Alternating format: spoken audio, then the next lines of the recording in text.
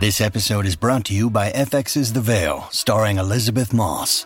FX's The Veil is an international spy thriller that follows two women as they play a deadly game of truth and lies on the road from Istanbul to Paris and London. One woman has a secret, and the other has a mission to reveal it before thousands of lives are lost. FX's The Veil, now streaming, only on Hulu.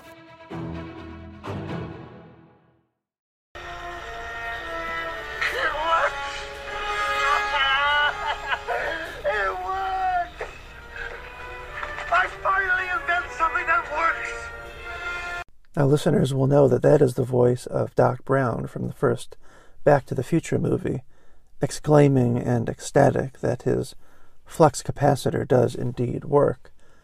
And that is the feeling that I have right about now, realizing that something that I began back in 2006, back in my mid-20s of all places, finally does seem to work. And this has been a small book of essays that I've titled Notes from the Grid. There are maybe 12 or 13 essays in all. And despite it taking 16 years to write, what it has amounted to, or what it has been whittled down to, is probably about 125 pages in a small paperback. And the reason it took 16 years to write, I can have a lot of guesses. My wife says that it's simply not the kind of book you can write in your mid-20s. But looking at it now, I'm not sure if it's the kind of book you can write in your early 40s either. It was a very strange visitation each time I sat down to work on this. It comes from the very depths and the very center and the very soul of me, but at the same time it has nothing to do with me at all. And I was always caught by the story of Lao Tse, who apparently left a copy of the Tao Te Ching with some sort of a border guard in ancient China and walked off and disappeared. And I realized that if I have a Tao Te Ching within me, if I have something small, distilled, possibly fragmentary, hopefully vivid, hopefully aphoristic, just collections of stories, statements, parables, things like that, small autobiographical moments, then Notes from the Grid is it. And what these essays do, they all gather around a basic idea, which is to ask how it is that over the past 20 years, 30 years or so, at least since I've been a child, so at least since the 1980s, how it is that we have come to handle things like culture and technology, privacy, education, history, and a great deal else. And that in itself might be an indication of why it took 16 years to write, because all of those things have changed so drastically, not just since 2006, or not just since 1980, but even since 2006. You might even say they've changed drastically since 2015. Things are changing so quickly. But I do think that perhaps they have reached a sort of pinnacle, a sort of crazy normalcy, where it is possible to reflect and write about them in the way that I have. And so what I'm going to do over the next month or so is give you the audiobook first. I'm going to read all of them here because I think that this podcast, this space, my voice and your ears, is the way to give this to the world first. And in one way, that is because it is just simply a way of saying thank you to the listeners out there. I've done more than 230 episodes of this podcast by now, and anyone who has listened to even a fraction of those will know that I've already handled things like culture, technology, privacy, education, history, creativity, and so on. But I don't think that I have handled them in quite the same way that you will hear in these essays.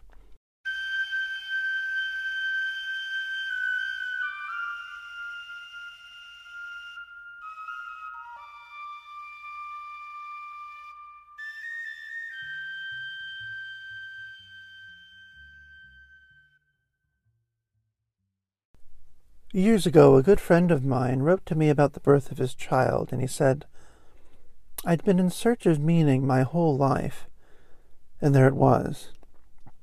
Now, of course, this is the usual thing that we hear after a child is born, but coming from someone as creative as him, and as aware of religion and art as he is, it made me pause. I have said before, especially on this podcast, that for me, art is primarily a way to help the artist and the audience cultivate empathy and alleviate loneliness. And because of this, art and religion have never lost their meaning for me. But for my friend, both pursuits definitely had. Only the birth of his child could fill that space. Understanding this made me realize something very simple. The only real problem is meaning, and our ability to find it or create it. We can make anything mean whatever we want, from a stubbed toe to our chosen religious text. And very often the same event or the same words can yield elation or despair. And if we can't find or manufacture meaning out of something wholesome and rich, we will eventually do it with something divisive and destructive. And so the problem isn't religious violence, political violence, racial or national hatreds, rape or murder or child abuse or drug addiction, cultural snobbery or just the most everyday cruelty.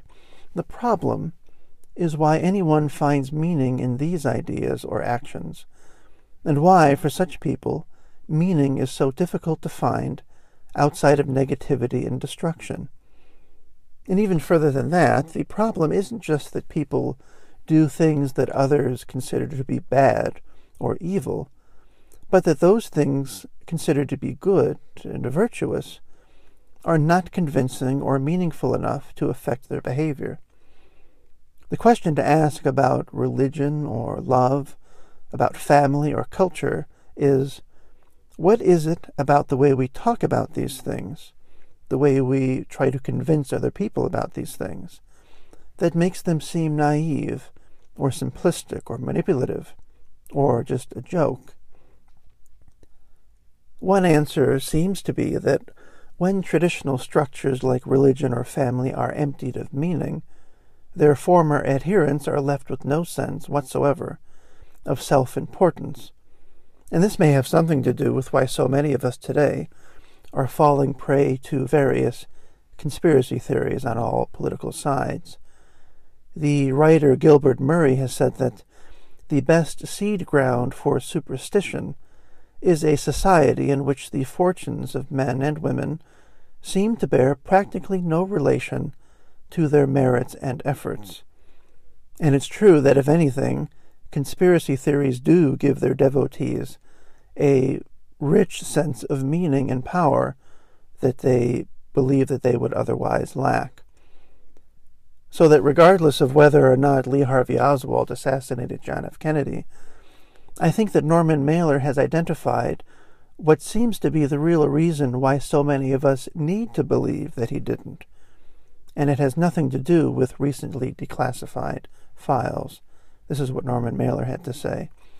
It is virtually not assimilable to our reason that a small, lonely man felled a giant in the midst of his limousines, his legions, his throng, and his security.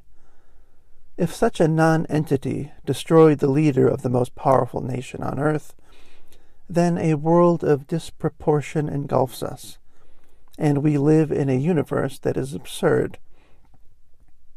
We have come at least to the philosophical crux of our inquiry. It would state that the sudden death of a man as large in his possibilities as John Fitzgerald Kennedy is more tolerable if we can perceive his killer as tragic rather than absurd. That is because absurdity corrodes our species." End quote. And so I would expand that to say, though, that our inability to deal with apparent absurdity and meaninglessness, that is what actually corrodes our species. as does the myopia which assumes that such apparently meaningless events don't litter the entire catalog of world history, because they do. The problem isn't to reinterpret these events so that they are sufficiently tragic or meaningful in any conventional sense, but it is to understand that we should learn not to expect meaning where it just won't appear. And sometimes huge political events are those places where meaning doesn't appear and absurdity is the thing that does. Now, this inordinate focus on historical events leads into the tendency that looks for meaning and only accepts meaning in almost exclusively in external events, or in the exaggerated form of fame that hounds us every single day, all of us. From all directions, the message is blared at us that true meaning can only come from group experiences rather than private ones, and that for an experience or an opinion to have any meaning, it must be seen, it must be shared, it must be commented upon and liked. Nowadays, even worthy social causes are demanding perpetual engagement and claiming that anyone who steps away for even a moment is just part of the problem. The message that we are hearing is that the only worthwhile actions and thoughts, from the cheapest to the most sophisticated, are the ones that can be justified by their public and practical character. Now, this lie is corrosive enough, but more broadly, how many criminals have said that they only sought fulfillment in violence after they were left with, quote, nothing, a nothing that usually corresponded to a failed relationship, a failed career, or some sort of social embarrassment, never having been convinced or taught that there might be other kinds of fulfillment, that there might be private fulfillment even. The desire for outward and visible achievement is doubled down on. Power is sought through the violent control of others, while celebrity or infamy is sought through the attention given to their crimes. The idea, the very simple idea, the idea that fills this entire book, this entire series of podcast episodes, the idea that an achievement can remain entirely private and only require power over our own selves, discipline over our own selves, and discipline over our own minds, and that this kind of achievement and this kind of meaning can mean as much as any outward gesture. The idea that this is even possible just remains a ridiculous notion.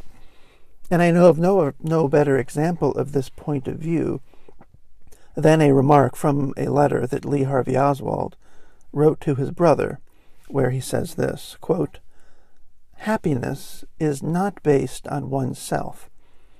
It does not consist of a small home or of taking and getting. Happiness is taking part in the struggle where there is no borderline between one's own personal world and the world in general." End quote. And indeed, what else does our culture in the year 2022 demand but the obliteration of the borderline between our private selves and the outer world? But we all need a space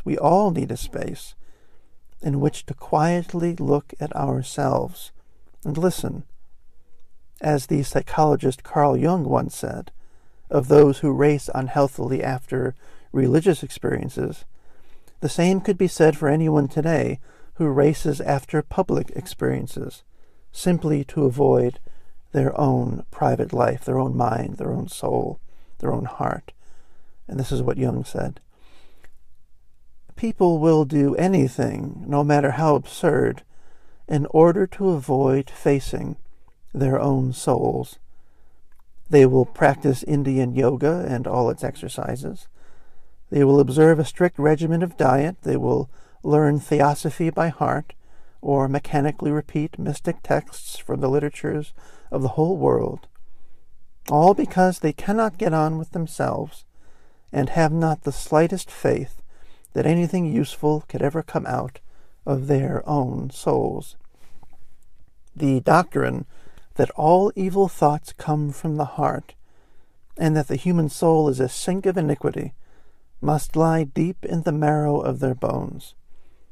But it is worth man's while to take pains with himself and see that he has something in his soul that can grow. End quote. Now, I left a comment on a blog many years ago that said some of these same things. The author of the blog was one of those jealous and embittered writers who thought that he deserved the kind of success that was eluding him. And in response to what I wrote, I was accused of being a troll, something I had to look up since back in 2006 I had never heard the term. And how amazing it was to discover then that the strange ideas I was spouting then, and am only spouting more of here, they were so unbelievable that it was assumed that I was trying to piss everyone off on purpose. Now, I should make it clear, there is, of course, nothing wrong with wanting to be successful at whatever we do. And there's nothing wrong with being upset when the success doesn't take place. As any listener of this podcast knows, I have had my own deep and difficult and abiding issues with this problem. But if our entire lives are bound up in the success of a job or a relationship, in the outcome of an election or in the writing of a book, or even in the raising of a child, then we are bound to be broken. We are bound to be broken. It's inevitable.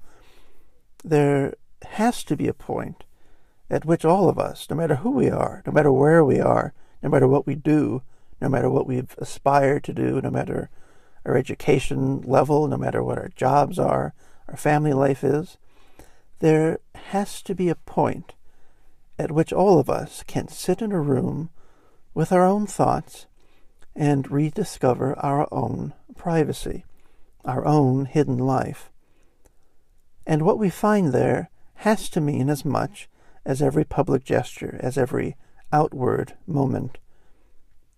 Even the emphasis that I have learned from in Judaism, which places such an immense importance on community and family, even that has only convinced me that neither can really be attended to, family or community, without first attending to ourselves.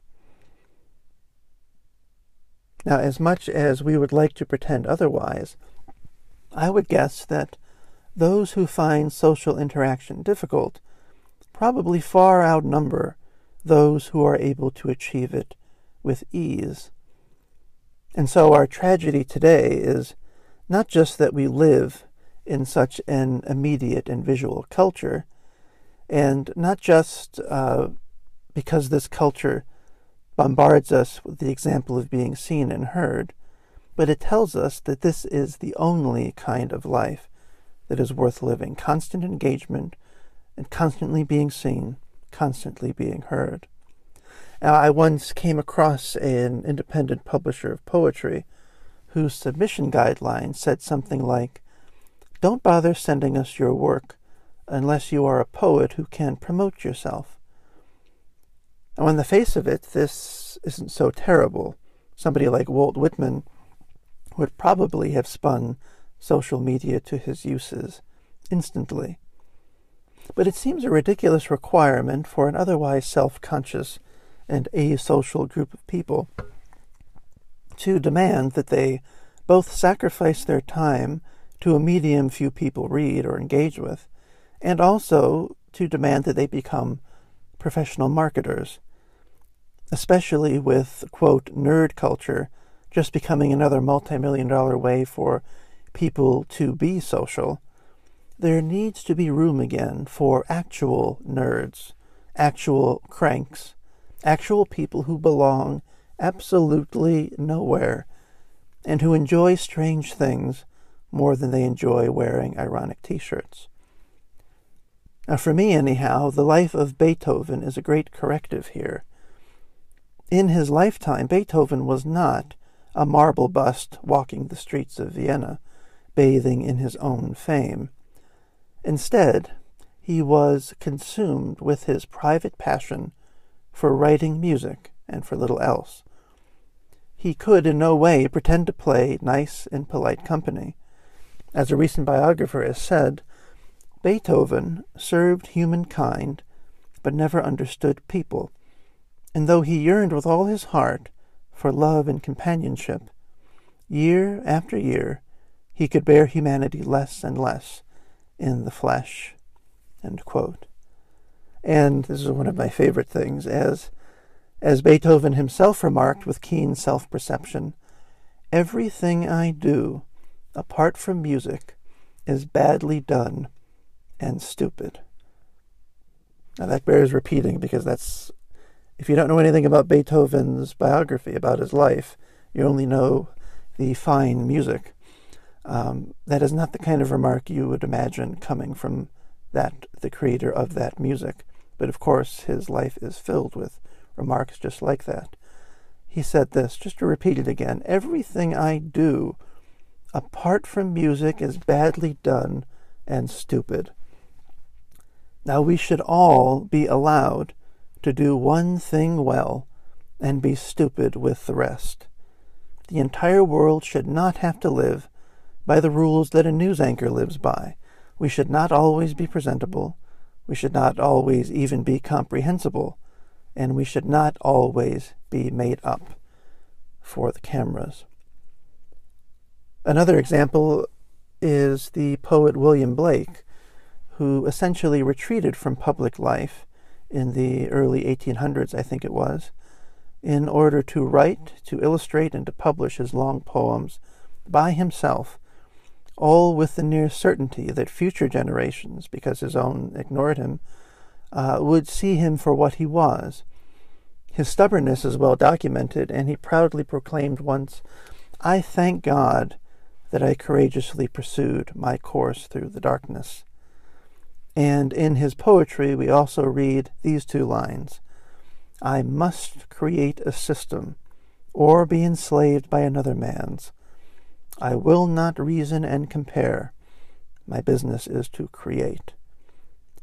And in one of my favorite passages of any biography, this is what one of William Blake's recent biographers has said. William Blake's independence meant that he could preserve his vision beyond all taint, and that integrity is an essential aspect of his genius. But it also encouraged him to withdraw from the world of common discourse. Although these consequences were not immediately apparent, over the years his range of reference and allusion became more private and more confined. Out of his isolation he created a great myth, but it was one that was never vouchsafed to his contemporaries, and it is one that, even now, is generally neglected or misunderstood. William Blake's life is, in that sense, a parable of the artist who avoids the marketplace, where all others come to buy and to sell. He preserved himself inviolate, but his freedom became a form of solitude. He worked for himself, and he listened only to himself, and in the process he lost any ability to judge his own work. He did have the capacity to become a great public and religious poet, but instead he turned in upon himself and gained neither influence nor reputation. We need not follow the more extreme examples, then, of Beethoven and William Blake, and certainly the kind of life they suggest is not a conventionally happy one. But then again, the conventionally happy life, whatever that means, is one with a certain public as opposed to private bias. And there is no reason to suppose that a reinvigoration of one's private life can't be fulfilling. For some, and I guess for many, that is actually a much better life than the one on offer by cable news, by social media, and by the perpetual advertising that surrounds us every day. A recent retiree once told me the story of going upstairs in his house one day in autumn. The neighborhood was so quiet, he said, that he could actually hear the leaves landing on the garage and sliding off. It was the kind of private instant of time that would have been impossible if he were still at work every day, or if his kids were still living at home, or if his wife had chosen to retire at the same time as him. Of such moments as these, revolutionaries and activists are not made, but it is a grave mistake to imagine that only with big moments and only with big people is there any meaning at all. The greatest religious teaching is also the hardest one, and it speaks beyond any need for religion at all. And it is this: it is that human life has inherent dignity and purpose, that we are sufficient in ourselves, that we, as we are right now, are overflowing with meaning. It's as simple as that. I'll repeat it. The greatest religious teaching is also the hardest one, and it speaks beyond any need for religion at all. And it is that human life has inherent dignity and purpose, that we are sufficient in ourselves, that we are overflowing with meaning, that we don't need to buy what is being sold, and we don't need to become sellers ourselves. Now, no one, at least for me, has put this better than George Eliot in the closing words of her novel Middlemarch, and this is probably the best final paragraph of any book that I know. This is incredible stuff. This is what she says. She is speaking from the point of view of the protagonist of the novel, and this is what it says. Her finely touched spirit had still its fine issues, though they were not widely visible. Her full nature, like that river of which Cyrus broke the strength, spent itself in channels which had no great name on the earth. But the effect of her being on those around her was incalculably diffusive, for the growing good of the world is partly dependent on unhistoric acts, and that things are not so ill with you and me as they might have been is half owing to the number who lived faithfully a hidden life and rest in unvisited tombs. Now, I'll repeat that as well, the second half of that paragraph. But the effect of her being on those around her was incalculably diffusive. For the growing good of the world is partly dependent on unhistoric acts, and that things are not so ill with you and me as they might have been is half owing to the number who live faithfully a hidden life and rest in unvisited tombs.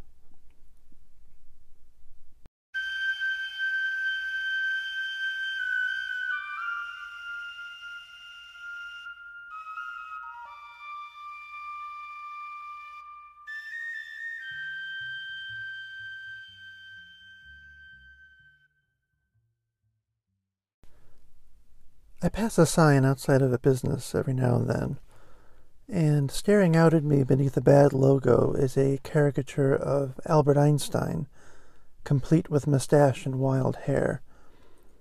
And I wonder if anyone who knew him, either as a lowly patent clerk or as the head of the Institute for Advanced Studies, could have ever imagined that someday Einstein's face alone would suggest the most banal kind of problem-solving.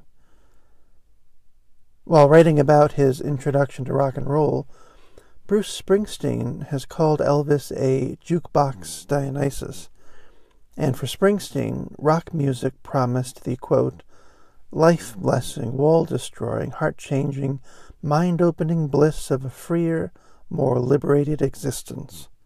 End quote. It's hard to imagine rock music meaning anything like this nowadays, especially when you can buy Nirvana onesies for newborns.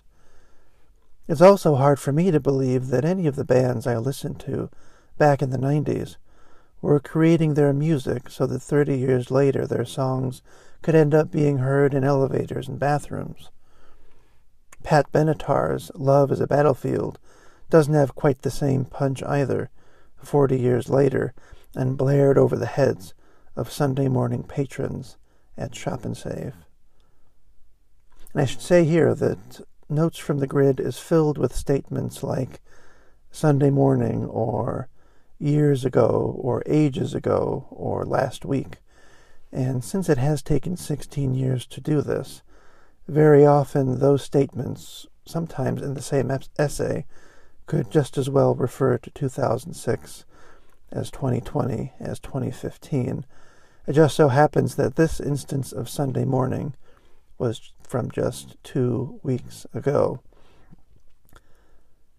And so, like the kitschy reproductions of Michelangelo's statue of David, the way that we all become the vampire of the things that we love and respect, eventually draining the life and meaning out of them until they are just background noise or nostalgia, this is pretty staggering, but it is also inevitable.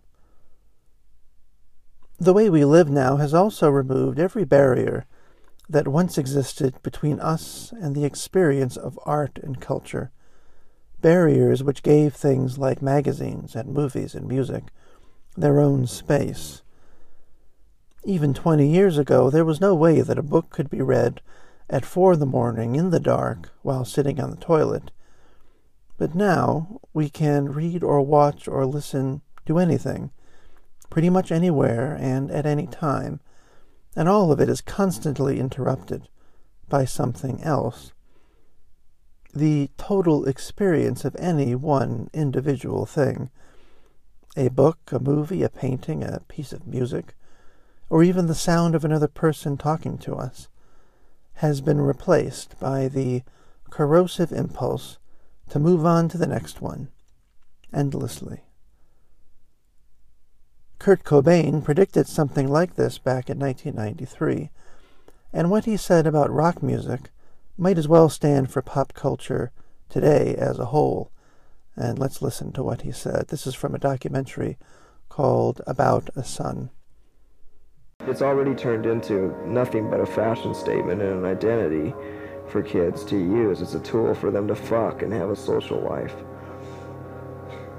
And at that point, I really can't see music being of any importance to a teenager, really.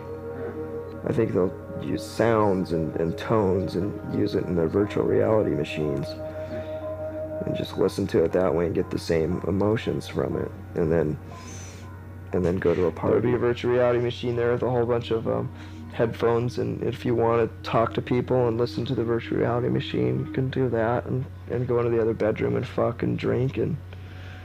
But actually, I think virtual reality machines will actually get you high. Technology would be that good. Now, this is a stunning prophecy, but of course, it isn't everything. As much as people want to deny that culture or religion or ideologies change and grow, the fact that meaning can deteriorate is the reason that all of these things do change and must grow and grow again. For while anything that is meaningful will eventually become hollowed and emptied, at the same time, some new version of it is always only a moment away. The poet W.B. Yeats said that a performance of Hamlet is always to me what High Mass is to a good Catholic. It is my supreme religious event. But even for Yeats, there must have been moments where Hamlet bored him to tears. But these moments were surely followed by suddenly seeing it anew, all over again. In this way, anything that is worthwhile can never really die. It only needs the space and the circumstances to become reinvigorated.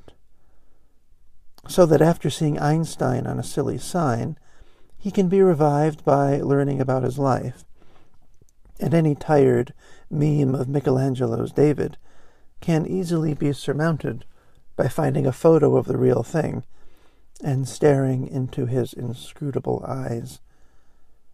Or actually, sometimes it's the reproduction of David sitting at a desk, which the adults in the room just think of as being part of the clutter they don't see. Sometimes that is the very thing that catches a child's attention and ignites a lifelong interest in art. And some version of that situation is everywhere. It floored me in high school, for instance, to learn that part of Raphael's fresco, The School of Athens, was incorporated into the cover for Guns N' Roses' Use Your Illusion albums. And what better way is there, really, to jump out of MTV and into Renaissance art? So, that despite the existence of Kurt Cobain action figures, his music and his words can still tear your heart out. Happiness, too, and the revival of meaning. This is also inevitable. And nearly all of these revivals are private. They take place offline, and they are meant for no one else's ears but our own.